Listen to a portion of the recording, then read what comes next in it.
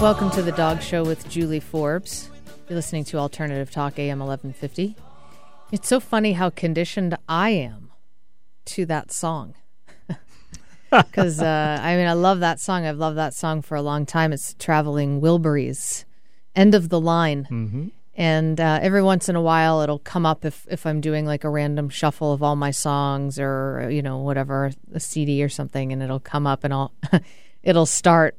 I'll be, oh, am I supposed to, what? I'm like ready to start the show. You might even say you have a Pavlovic response, I like Pavlov's dog hearing the bell, right? That's right. Made them salivate, and so except I don't salivate. Well, hearing the tune puts you in the mind of doing the show. It sure does. It gets me. Yeah. I'm like, oh, ready to go. Well, and that's so. Let's see. Well, how many repetitions? I'll have to ask. Perhaps I can ask my guest coming up in May, Brian Hare. Dr. Brian Hare is going to be back on the show May 13th. I interviewed him a couple years ago. He's the author of a book called The Genius of Dogs and the founder of Dognition.com. Definitely check that out. Dognition.com. I recommend that website to a lot of my clients. They have a lot of really great exercises that you can do with your dog to learn about how your dog learns and lots of different aspects of that. But I'll be talking with Dr. Hare about sort of this question of, is your dog a genius? And I'm looking forward to that interview on May 13th. And that will be live here on KKNW, as we are every Wednesday from 2 to 3 p.m. So I wanted to, since I just mentioned Dr. Brian Hare and Dognition, I just wanted to mention the SPARKS conference, which is an acronym for the Society for the Promotion of Applied Research in Canine Science. SPARKS. It's an annual international conference on dog behavior. And this year, it is the third annual conference, and it's going to be held this year in Phoenix, Arizona. And it's going to be June 19th through June 21st over that weekend. And if you would like more information, you can go to sparksinitiative.org, and that's Sparks, SPARCS, initiative.org. Really, really, really awesome conference. I attended the first one in person and then watched this live stream of the second one, which was on the East Coast last year. And it's amazing. So highly recommend that. Check that out, sparksinitiative.org. So wanted to let you know about our show partners. Pure Air Odor Eliminator is on sale for the month of May at all PCC stores. So for those of you who live locally here in gorgeous Seattle, Pure Air is on sale at PCC. And then, of course, we love the Natural Pet Pantry, raw and cooked food for your dog or cat. You can find them online at naturalpetpantry.com. Today, I am replaying one of my favorite author interviews, Tom Ryan, who's the author of Following Atticus. Enjoy that interview with Tom and Atticus. You're listening to The Dog Show with Julie Forbes. So let's get going. We've got a lot to talk about with Tom, so we'll bring him on the show. Hi, Tom. Hi, Julie. Are we calling you? Are you in New Hampshire? We are. We're in the White Mountains, where we just got about 18 inches of snow today. Wow.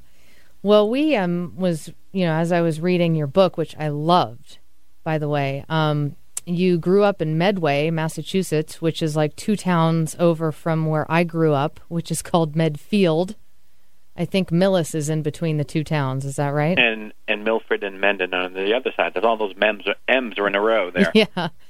And then you lived in Newburyport, Massachusetts for years, and my dad actually lived there for a couple years as well, and I've been to Newburyport too, so it was really fun to hear, especially all the stuff about that I had no idea about Newburyport and the community and your paper, The Undertowed, and all that. It was really a neat connection to have that as I was reading the book.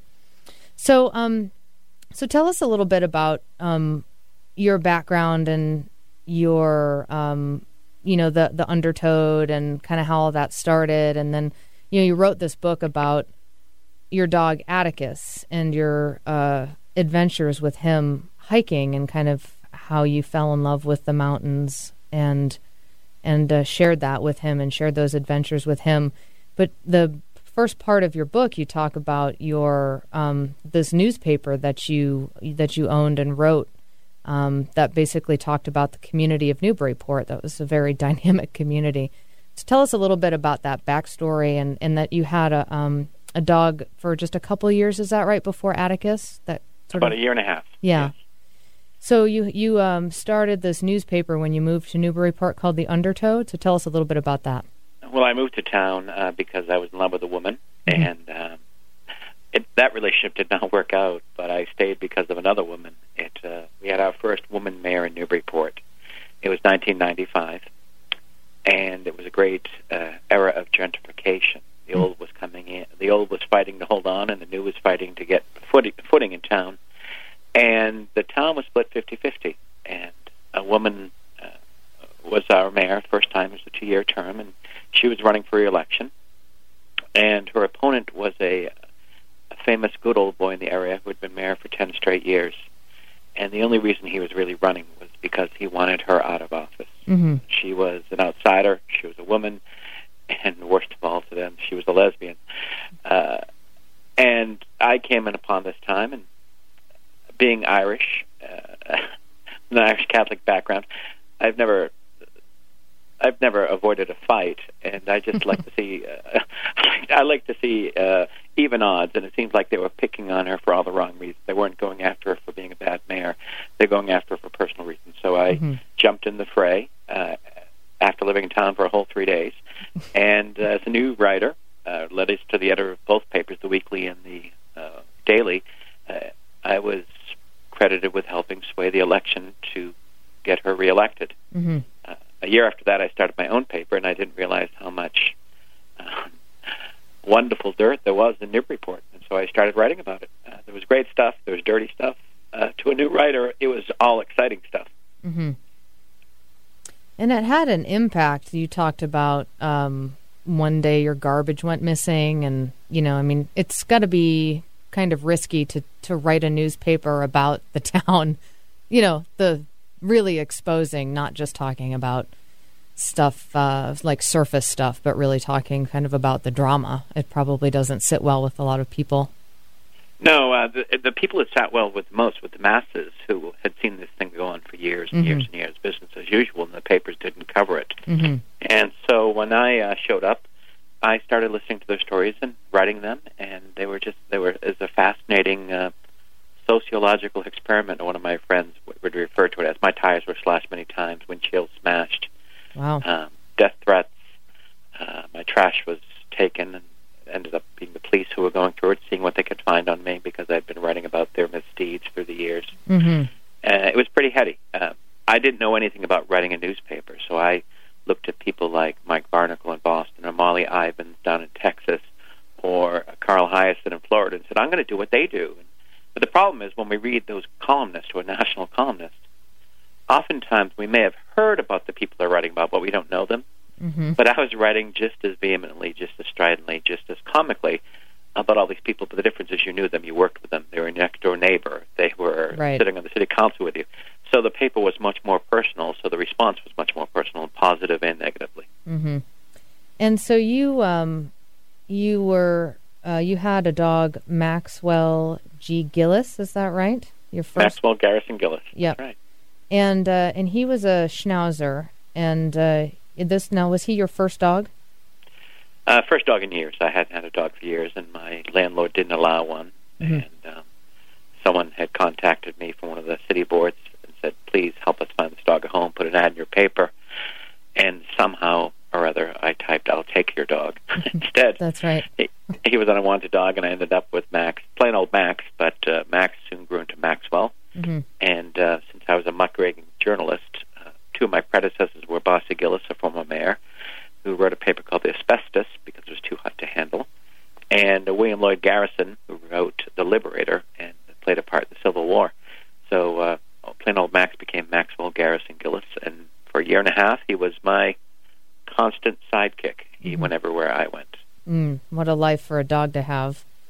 So, for a neglected dog that was getting ready to be shipped off to a shelter, and most likely it would not have been rescued and probably would have met his demise. So we found each other at the right time. Yeah. And so after Max passed, you sought out another Schnauzer. And you have this great relationship with the breeder that you talk about throughout the book. And especially at the beginning as you're trying to kind of negotiate your relationship, and you and Atticus are sort of getting to know one another and establishing yourselves with each other. There's one story about when you try to leave him home alone, and he was like, "No, you need to take me."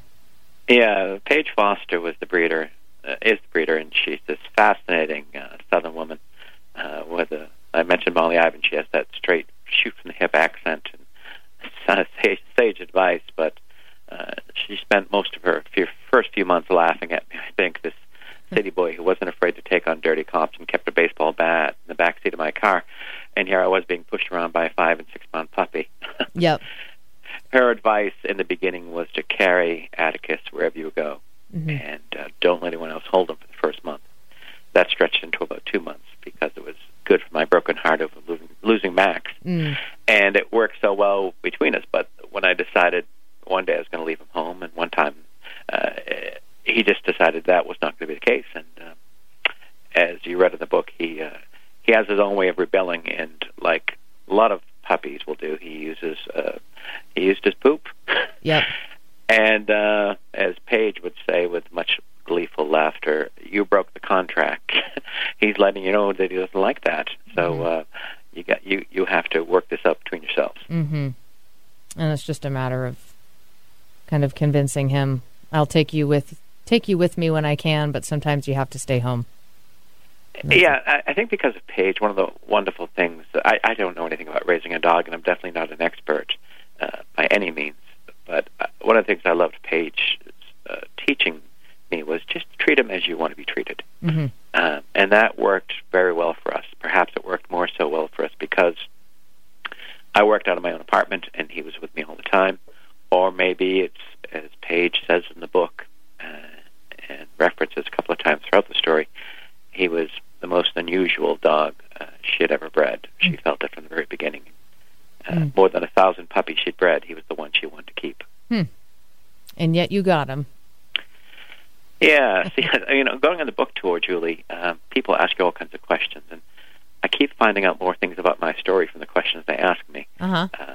And one of them is, what's your book about? And as you've read the book, as my editor, Cassie Jones, says, there's a lot of layers to the story. It's like an onion. You keep peeling and peeling. There's father and son, there's mountains, there's nature, there's man, there's dog, there's city versus country, there's transformation of one person. But I like to think that at the core of our story is a bit of a theme of selflessness. And when you read the story, you read about Paige and her unfortunate life at times, and she was not the happiest of life, but she ended up giving up the one dog she'd never wanted to give up to a man she never met because she felt I needed him more than she did. And later that will play a part. Atticus will exhibit his own selflessness throughout the story later on. Yeah. Well, it is. We're gonna take a quick break here in just a few seconds, but it is such a great story. Like you said, there's so many aspects of it. Another thing too would be, like you mentioned, the nature and relationship between a person and his dog, and also you talk a few times about, especially in the winter time, your sort of inner demons coming out and confronting that fear. And it's just there's a lot to it, and it's a great book, and we're going to talk more about the story. But let's take a quick break right now. We'll be back in just a few minutes. We're talking with Tom Ryan, who's the author of Following Atticus. You're listening to The Dog Show with Julie Forbes on Alternative Talk 1150.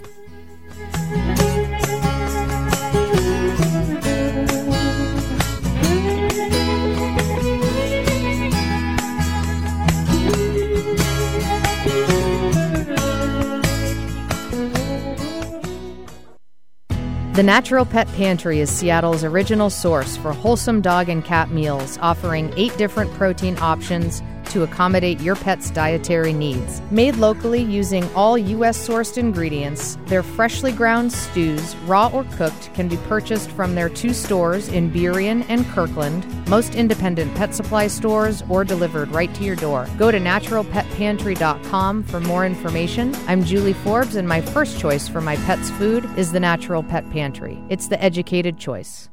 This is Martha Norwalk. Every Sunday morning, beginning at 9 a.m., thanks in part to Dr. Bill Burlingame, we cover the world of animals. This week, May 3rd, it's Shelter Rescue Sanctuary and anything that helps our animal friends Sunday. We'll talk about the birds at Mollywood, Macaw Rescue and Sanctuary, and the ongoing stolen birds investigation. We'll find out what's up with Albury Equine Rescue, and of course, the latest news and developments in the ongoing saga of the elephants Bamboo and Chai. Martha Norwalk's Animal World, Sunday morning, 9 a.m. to noon, right here on Alternative Talk, AM 1150. Pure Air's powerful formula lets you eliminate pet odors safely. It's strong enough to effectively get rid of smells like urine, plus stronger odors like those that can be caused by illness. Pure Air is safe enough to spray directly onto people, animals, or use in the bath or laundry. Pure Air is perfect for dealing with dire situations, refreshing your dog between baths, or just before company comes. Pure Air is the most effective product you can buy to remove stinky pet odors safely. Find it at stores like Mud Bay, McClendon's, and Natural Pet Pantry, or visit their website, pureair.com. That's pure, AYRE.com. I'm Julie Forbes, host of The Dog Show. Pure Air is the only odor eliminator you'll find in my home. You'll love it. Real people, real life, real radio. Really. Alternative Talk 1150. In a minute, man. She faced the bullet, oh, she faced the knife, just to keep my butt from the frying pan. Now she's running up ahead to chase some deer. Welcome back to The Dog Show with Julie Forbes. You're listening to Alternative Talk 1150 AM. And we're back talking with Tom Ryan, who's the author of Following Atticus. Welcome back, Tom. Thank you. So, Atticus is a miniature schnauzer, and he's currently 9.5 years old. And when you're writing about these adventures of how you took on this personal challenge for both you and Atticus to climb all 48 of the over 4,000-foot peaks in New Hampshire in the White Mountains, and that this was a brand new thing for you and your body, and that you had Atticus kind of to share this adventure with. So I'm from New England, and I grew up in Massachusetts. We spent a lot of time in New Hampshire as kids. You talk a lot about your dad in the book and kind of his appreciation for the mountains, and I remember my dad having sort of fascinations with specific mountains especially, and we spent a lot of time up in the White Mountains, and they're smaller. So, we're in Seattle. This show here is based in Seattle. Have you ever been out to the Northwest, Tom? No, we haven't. If you're a mountain man, it is gorgeous. It's the mountains. I mean, they're huge. They're much bigger. They're different than New England mountains.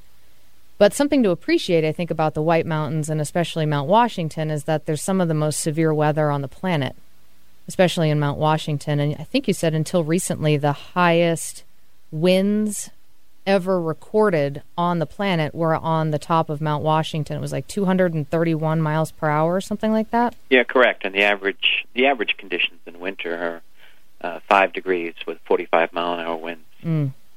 So it can be severe. A lot of people come here to train to get ready to go climb the higher mountains in the world. Right, like Everest and right. Those, right.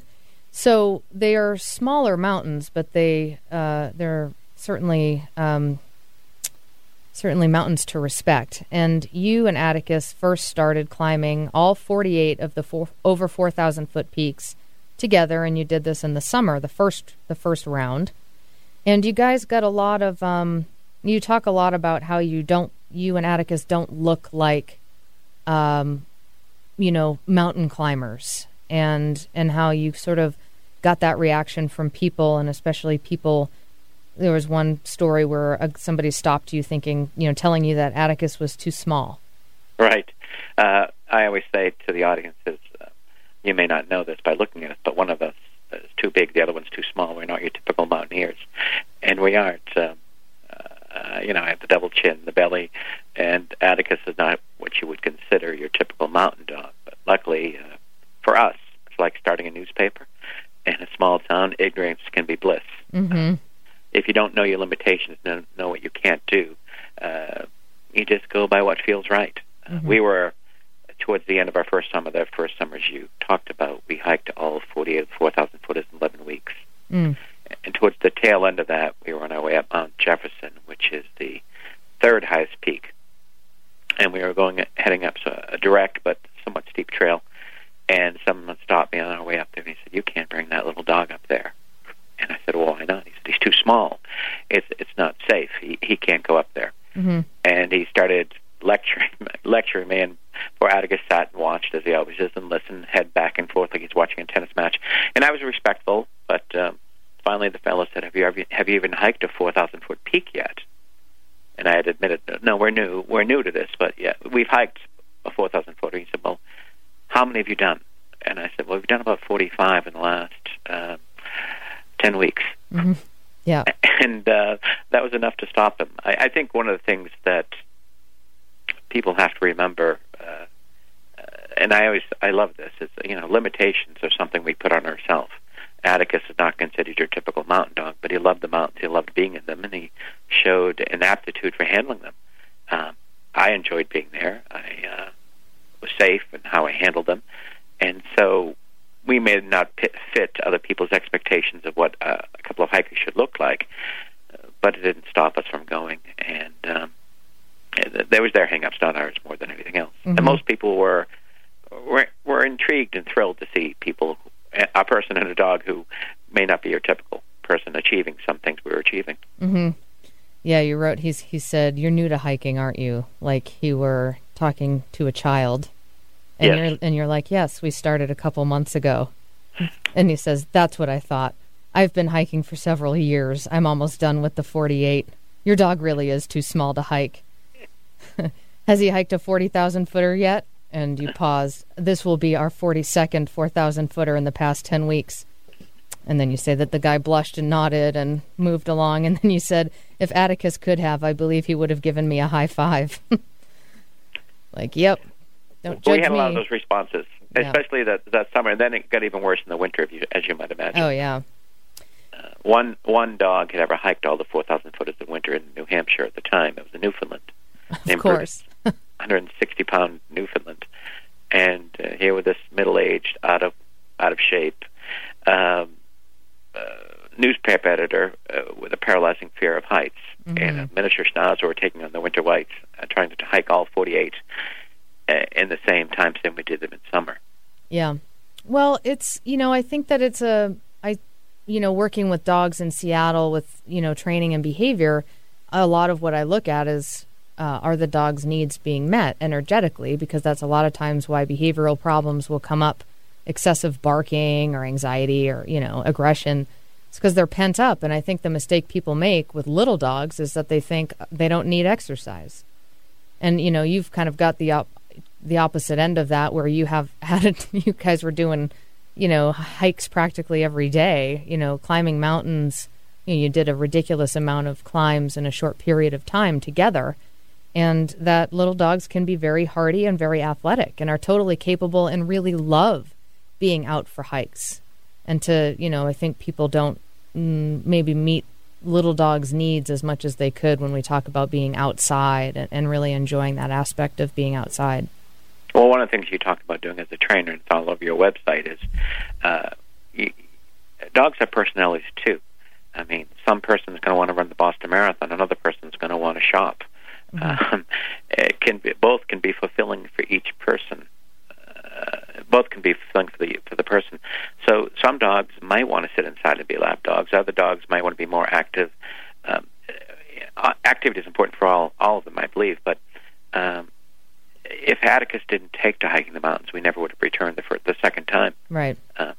We were just looking for something we could do together. Mm-hmm. And he seemed to really enjoy it, so we continued going. And if there came a point where he didn't enjoy it, we would have stopped. Mm-hmm. And that's something that I really appreciated throughout the book, how you talked about how you really listened to him. And especially in the wintertime, there were a few times when he was like, nope, you pulled up in your car, you got there, and there was one time I think he got out of the car and was like, no way, man, too cold, and got back in, and who knows why, but you were within like, about 5 seconds time, that's right. Yeah. And you were like, okay, we're not going. And then I think there was another time it was like the third day in a row, and he was tired, and you're like, okay.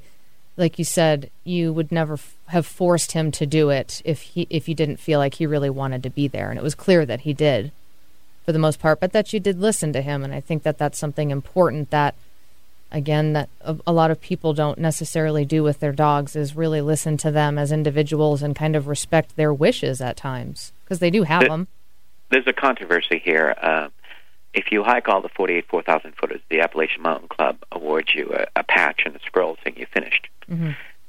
Dogs are allowed to apply for their people with the dogs can apply for their dogs patches and scrolls as well in the summer months, but in the winter they won't do it. Only one dog had done in the winter, and then they decided it was too dangerous. And a lot of people who hike with dogs have talked to me because it's become somewhat prominent, saying, would you please fight for our rights to get a patch and a scroll for our dog in the winter months? And I say, and I think I confuse them, because I say, no. Because a lot of the people I see, not all of them, but a lot of people I see, force their dogs to do too much. And they don't pay attention to their dog's needs. One man said he was going up one of our peaks. It was called Bond Cliff in the middle of winter. And the wind was howling, and it was freezing, probably 10 below zero, and who knows what the wind chill was. And his dog was cowering. It was a big dog. And he said he wouldn't go, so I had to kick him. He said, what would you have done in that situation? I said, I would have kicked you. Yeah, really. So it's I think the most important thing when you do something like this that's out of the ordinary and on the edge with a dog you love, it's with a friend you love. Yeah. You put them in a position to succeed. You choose the right days, you choose the right path, and you pay attention to their needs. If they're thirsty, you're watching them. If they're cold, you're watching them. There's a couple of peaks we were moving along fine, but Atticus was cold, and I chose to turn back because I didn't want him shivering. So you have to pay attention to everything. Yeah. Well, we're going to take a quick break, and when we come back, we'll talk more with Tom Ryan, who's the author of Following Atticus. You're listening to The Dog Show with Julie Forbes on Alternative Talk 1150. One evening as the sun went down and the jungle fire was burning. Wish your dog didn't hate going to the vet? Wish you were welcomed by a team who cared? Jet City Animal Clinic is an enjoyable respite from the same old thing. Dr. Anderson and her team have created a full-service facility that combines veterinary expertise with a comfortable style. Jet City Animal Clinic is located in Seattle's Capitol Hill neighborhood on 12th Avenue across from Seattle U. Bring your crazy questions, odd ideas, and alternative thinking. Jet City Animal Clinic will work with you to keep your furry family members healthy and happy. Traditionally educated with an open mind. Call us at 206-329-0253 or email info@jetcityanimalclinic.com to make an appointment. Jet City Animal Clinic, a unique approach to the health care of your urban pet, a local family practice. JetCityAnimalClinic.com. This is Julie Forbes, dog training, behavior, and nutrition specialist, and owner of Sensitive Dog, thoughtful guidance for you and your dog. If your dog needs basic obedience training, a behavior evaluation, or food consultation, I can help you. Call me at 206-372-7399 or visit my website, www.sensitivedog.com. I teach group obedience classes, in-home lessons, and evaluations, and a 2-week intensive training program called Higher Education. Again, I'm Julie Forbes, Seattle's dog behavior training and nutrition specialist. www.sensitivedog.com. It's better than a sharp stick in the eye. Way better. Alternative Talk 1150. Away beside the crystal fountains. So come with me, we'll go and see the big rock candy mountains. In the big rock candy mountains, there's a land. Welcome back to the Dog Show with Julie Forbes. You're listening to Alternative Talk 1150 AM. And we are back with Tom Ryan, who's the author of Following Atticus. Welcome back, Tom. Thank you, and happy Thanksgiving, everyone. So we're just before break, if you're just tuning in, Tom's written a book about his hiking partnership with his dog, Atticus, who is a miniature schnauzer, and how they started with this endeavor to hike all 48 of the above 4,000 foot peaks in the White Mountains in New England. And that sort of evolved into other endeavors as well, which we'll talk about. One of the themes that you've talked about that we were kind of touching on before break was how you really view your relationship in stress, and emphasize that your relationship with Atticus is a friendship, that you don't view yourself as an owner. And you told a story right before break about someone who was sharing a story about his dog, and that the dog wouldn't go on the hike and didn't want to go, and so he kicked him or something like that. Yes, he was trying to get him to climb above tree line, and the dog was afraid and cowering because the winds were roaring and it was slippery and bad conditions, and the fellow kicked him. And he said to me, in that situation, what would you have done? I said, I would have kicked you. Yeah, I know. I've just stories like that. There's nothing that gets me amped up more. But the point is that, and we were talking a bit earlier too about how it's important to listen to your dog, and that, there were times when Atticus was very clearly not wanting to go on the hike, and so you didn't go. And you said, I was told by those who argued that dogs don't belong on the trails in winter, that dogs don't know the difference between a bad day and a good one, and that they'll go wherever their owners go. But I never had that problem. Atticus always had a say, just as he always had in our life together. And if he felt he didn't want to go on a hike, he was never forced to.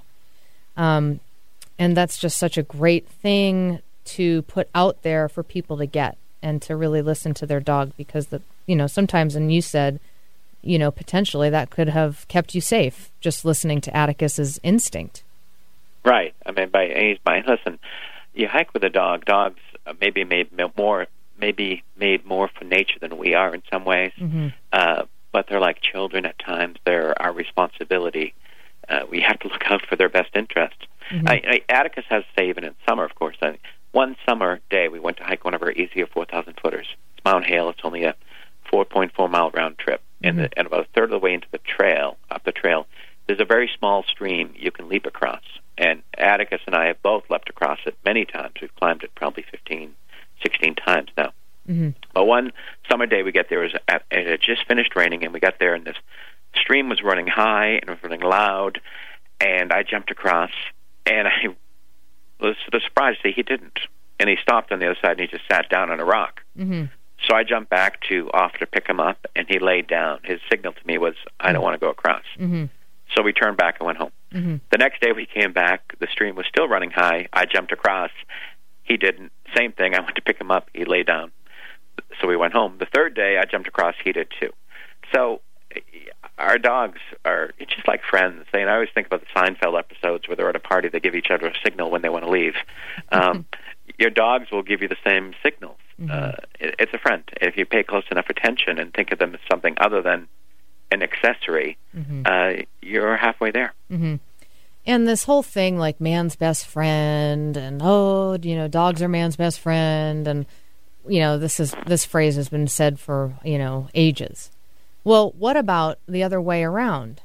Are we our dog's best friends? Really, if you ask the dog, I think a lot of people assume, yes, of course. My dog loves me. Like, it's just an assumed thing. I pick the dog, and automatically the dog just loves me, and I don't have to do anything to be a good friend to my dog other than just to receive the dog's love. I mean, it's sort of like this egocentric thing, and I think it's important to really ask, are we being our dog's best friends? If you asked your dog, how many things a day does your dog get to look forward to?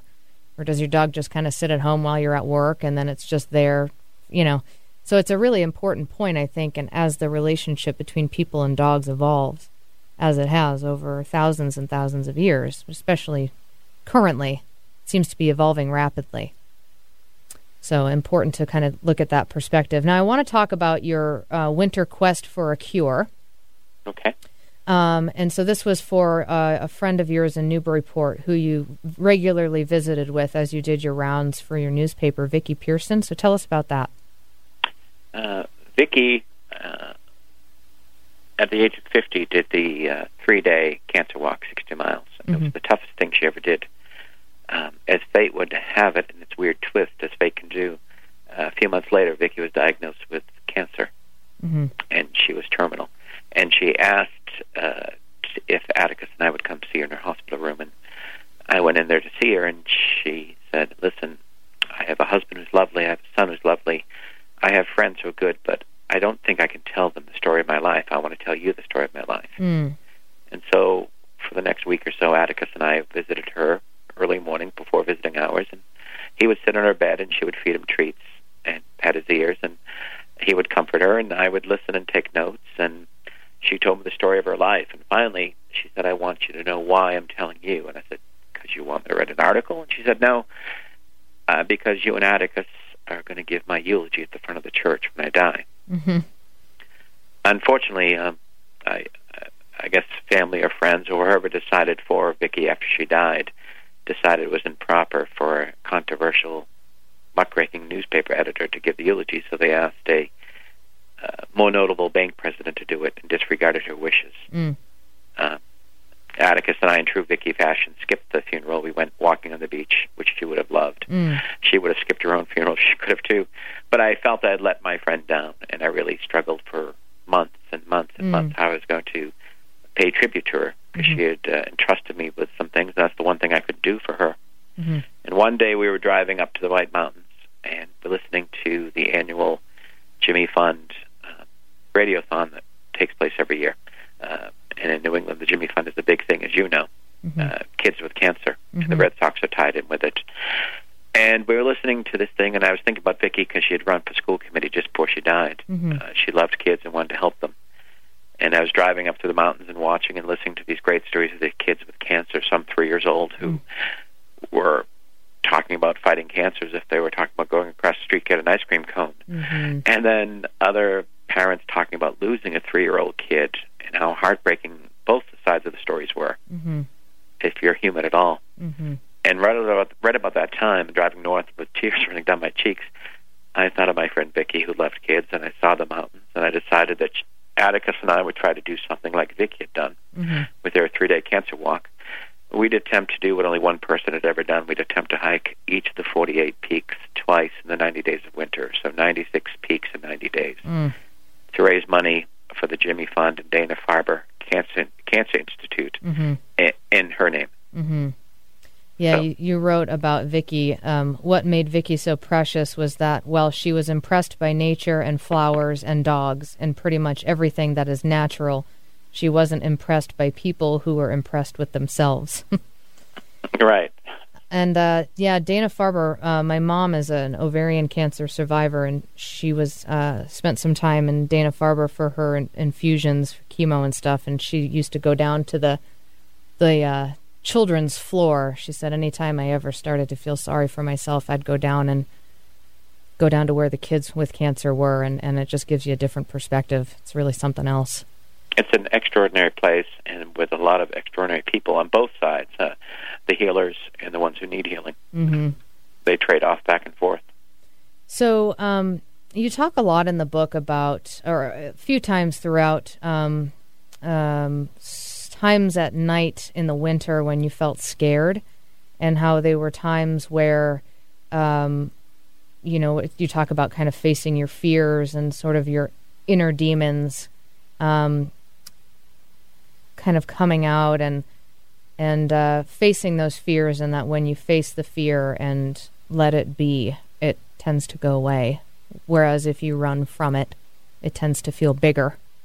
Right. And you talk about the witch, or the, where you hear branches crackling and your imagination starts to go, and how you just felt a couple times that you just sort of stopped and sat and stayed with the feeling, and that then you felt better. And it was, of course, always nice to have Atticus with you when you're in the middle of the woods and it's dark and it's wintertime. Yeah, it's funny when a 20-pound dog is not afraid, but the 250-pound man is. Yeah. It helps to have that security blanket. Yeah. There was a... Well, you wrote, it is any wonder why many of those who were thought to be prophets throughout history found their peace wandering the desert, climbing mountains, or out at sea. It's the natural world that heals the soul. And, it's just great that you had the awareness to go and search that out for yourself and find that. And it's something that we certainly disconnect from, I think, with how fast everything moves and how you can do 5 different things all at once from your phone and everything's faster. And it seems to be something that I see dogs teach us or remind us really how to be present and how to slow down when you're working with a dog or, training a dog or working a dog through a behavioral problem. You have to be present to the dog and you have to know how to listen, and that requires you be slow down and you don't multitask, that you're just doing the one thing. And the dogs know. I mean, you can't fool the dog. You're either present or you're not, and they totally know. Yeah, it comes down to one thing, Julie. It comes down to simplifying your life. You can do that with a dog. I mean, if you pay attention to the dog's rhythms, then you start to fall in line with it. You can learn great things watching your dog do nothing. Mm-hmm. You wrote, the deepest level of communication is not communication, but communion. It's the wordless. And, that's absolutely with dogs. Dogs aren't verbal. And we tend to just sort of blah, blah, blah, blah, blah at the dogs. Talk. And we're not aware about how we're holding our bodies or what we're doing, like what we're actually doing. Are our actions in line with what we're saying? And we just sort of get caught up in our heads and we forget about all the other ways that we also pick up on communication that are really powerful. Actions speak louder than words. So. No, there's so much that's said between the lines. The majority of communication is between the lines. And that quote you read, it comes from Thomas Merton, the monk. And it's just a beautiful thing. He was talking about people, but I'd like to think he was talking about any two souls connecting. Mm-hmm. And the same thing, as you know, because you work with dogs all the time, and you work with people with dogs, that connection is true. Mm-hmm. And even more so because the words don't mean as much. Yeah. All right, well, we're going to take a quick break, and we'll be back talking more with Tom Ryan, who's the author of Following Atticus. You're listening to The Dog Show with Julie Forbes on Alternative Talk 1150.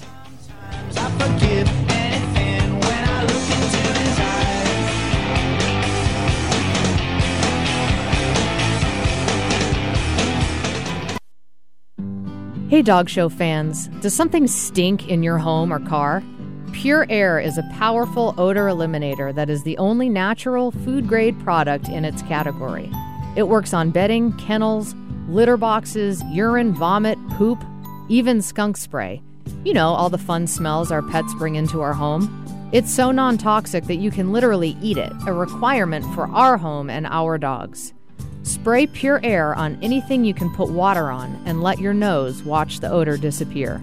Ask for Pure Air in stores that specialize in natural, non-toxic products for home. Or visit dogradioshow.com for a link to their website. I'm Julie Forbes, your host of The Dog Show. Pure Air is the only odor eliminator you'll find in my home. You'll love it. Next week on Conversations Live with Vicki St. Clair, New York Times columnist and best-selling author Frank Bruni.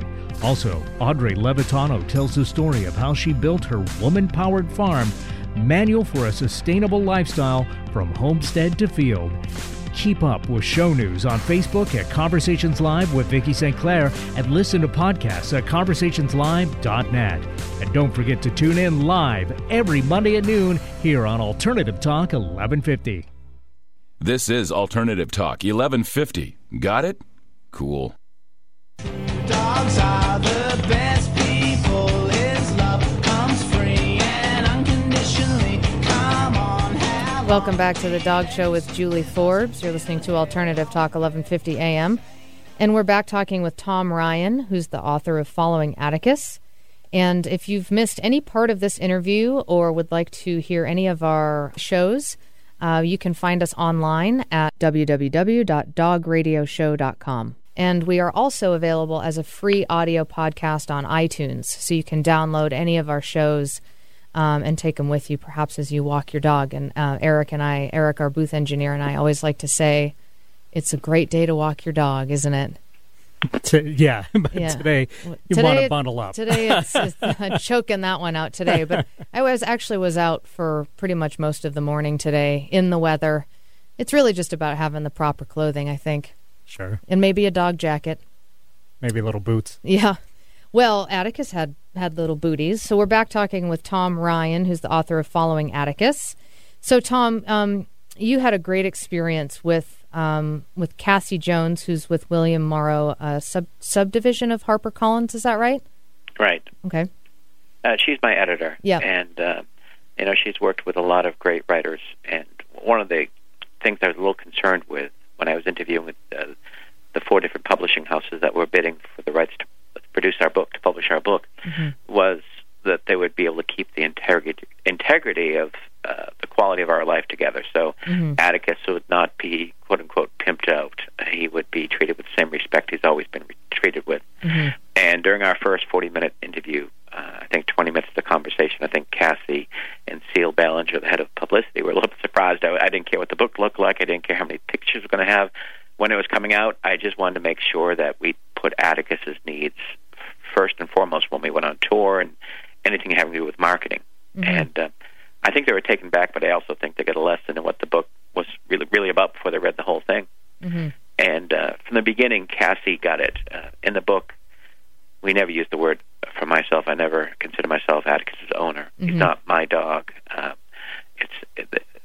They never used Tom Ryan and his dog. It was Tom and Atticus. Tom Ryan, former newspaperman, Atticus M. Finch, miniature schnauzer, and if it's Ryan, it's Finch. And through all marketing, through all publicity, whenever I brought this up, they never flinched one bit. Matter of fact, they got it. And it got to the point where Cassie would correct other people at this huge publishing house saying, well, no, it has to be Tom and Atticus. It can't be Tom and his dog. And I really appreciate that because it's an extension of the way we live our life. It might be weird to some people, but more than anything, they're saying, well, if you're not his owner, what are you? And I said, well, can we just use the word friend? Yeah. So it's worked well for us, and I really applaud them. They publish so many books a year, and they publish it for who knows how many years. And here's this unknown author coming along and saying it's important to me that we don't that we hold the integrity of what we stand for between ourselves, our friendship. And they got it right away, and they've held it up, so I appreciate that. And that's how you can find Tom and Atticus online, is you can just Google Tom and Atticus. You can also find them on Facebook, Following Atticus Book. They have a Facebook fan page. You can find them there as well. But you guys have a blog. And so just search Tom and Atticus, and that'll bring you to them. And I will also post, there's also a really nice video trailer for the book that you can find on YouTube and on our website, which is www.dogradioshow.com. It's an excellent book. The story about your relationship with your dog, your personal story is very, very interesting. Your story about your relationship with your dad and about your experiences on all your hikes, and it's just a wonderful book. I love one aspect of this radio show that I love are the books that I get to read as a result of this and the people I get to talk to. So thank you. It's called Following Atticus, and you can find them online. Again, if you just Google Tom and Atticus, that'll bring you right to them. And also check out that YouTube trailer. That was a cool video as well to kind of get to see the man and dog in action. So you're raising money for your winter quest for a cure by hiking all of the peaks twice in the winter in like 90 days or something, 96 hikes in 90 days. And your intense stories about being in the woods and hiking, especially in the winter. You had this one story where you came across somebody, because you sort of became, you and Atticus especially, sort of became famous after all of the posting on the various local community websites, the hiking websites and stuff like that, and with your fundraiser, and so you began to be recognizable, especially Atticus. And there was one time that you told a guy that it wasn't you and Atticus. No. I wasn't ready to give up. In Newburyport, everyone knew us, and we were a big fish in a very small fish tank. And it was great to find anonymity when we went to the mountains. And I found it slipping away, and this fellow was he was enthusiastic, but he came at a time, jumped out of the woods and caught me off guard, and I wanted to hold on to that peacefulness and that anonymity one more minute. Yeah, interrupted you in your hike. And he was very enthusiastic. I can't believe it, my friends are going to die. And had his camera out and all this stuff, and you're like, no, this is Sparky. After the week after the book came out, someone was driving around here in Jackson, and the woman pulled over the car full of older people, and they said, "Are you Tom and Atticus?" And I went to hesitate, and she said, "I know you're not Mike and Sparky. I just read the book." And I was like, damn, I have to come up with a new name. Can't do that. Do you live in Jackson? We do. Oh, man. It's so weird. We had a house in Jackson on Black Mountain. Oh, yeah, we're probably about 2 miles from there. Yeah, and Atticus and, the Alpine Slide. That's fun. We're blessed to live where we do. Not just the mountains, but also in Jackson. We've been embraced very well. And we spoke at a local church recently in North Conway, just last Thursday, with 300 people. And it was just, the community has really embraced our story. So well, I encourage you to take your story to the Pacific Northwest, because we are mountain lovers out here, and would love to meet you in person if you're ever in the area. Well, that's why we're giving Cassie Jones a plug, so our editor can now go talk to publicity and get us out there, right? Yes, absolutely. Well, Tom, it's been wonderful to talk to you today. Thanks so much thank you to you and Atticus for your time today, because I am sure Atticus is still right with you. His head is on my lap. He was on the snow today, so he's comfortable. Well, I hope he enjoyed the interview as well. And again, this book is called Following Atticus. I'm assuming Amazon. Everybody. Yep. Wherever I find books, Amazon, Barnes & Noble, Powell's, or where we do most of our shopping, or all our book shopping, independent bookstores. Right. Following Atticus by Tom Ryan. It's a wonderful read. A great story, a great adventure, and you can find them online again. Just Google Tom and Atticus, and that will get you to them. And you can also find them on Facebook. Of course, you can find us on Facebook as well. Just search for The Dog Show with Julie Forbes, and you can be a part of our conversation in between our live shows every Wednesday from 2 to 3 p.m.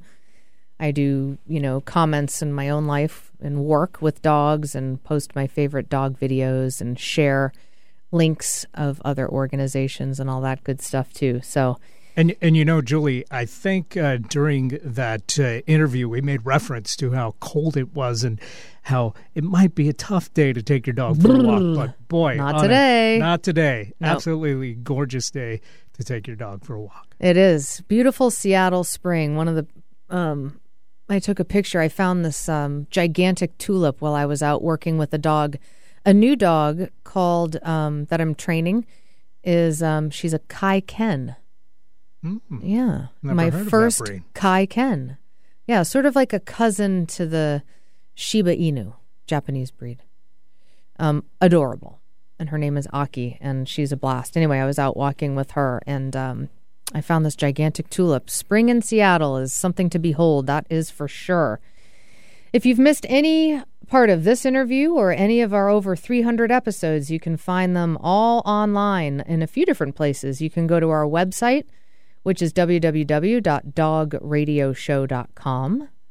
That's dogradioshow.com. You can go to iTunes and download all of our episodes as a free audio podcast.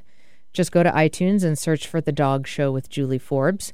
And I also post our interviews. That started more recently, that I've been posting them on our Facebook page as well. So that's another reason to find us on Facebook. Just search for The Dog Show with Julie Forbes, and you can listen to our interviews very easily just through our posts. You just click play, and then it'll start playing through SoundCloud. So how about that?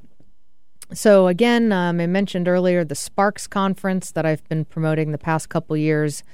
Just an amazing gathering of scientists in the world of canine behavior. This year, Sparks is in Phoenix, Arizona, and it's June 19th through the 21st. You can visit sparksinitiative.org for more information. Thanks for listening to The Dog Show with Julie Forbes.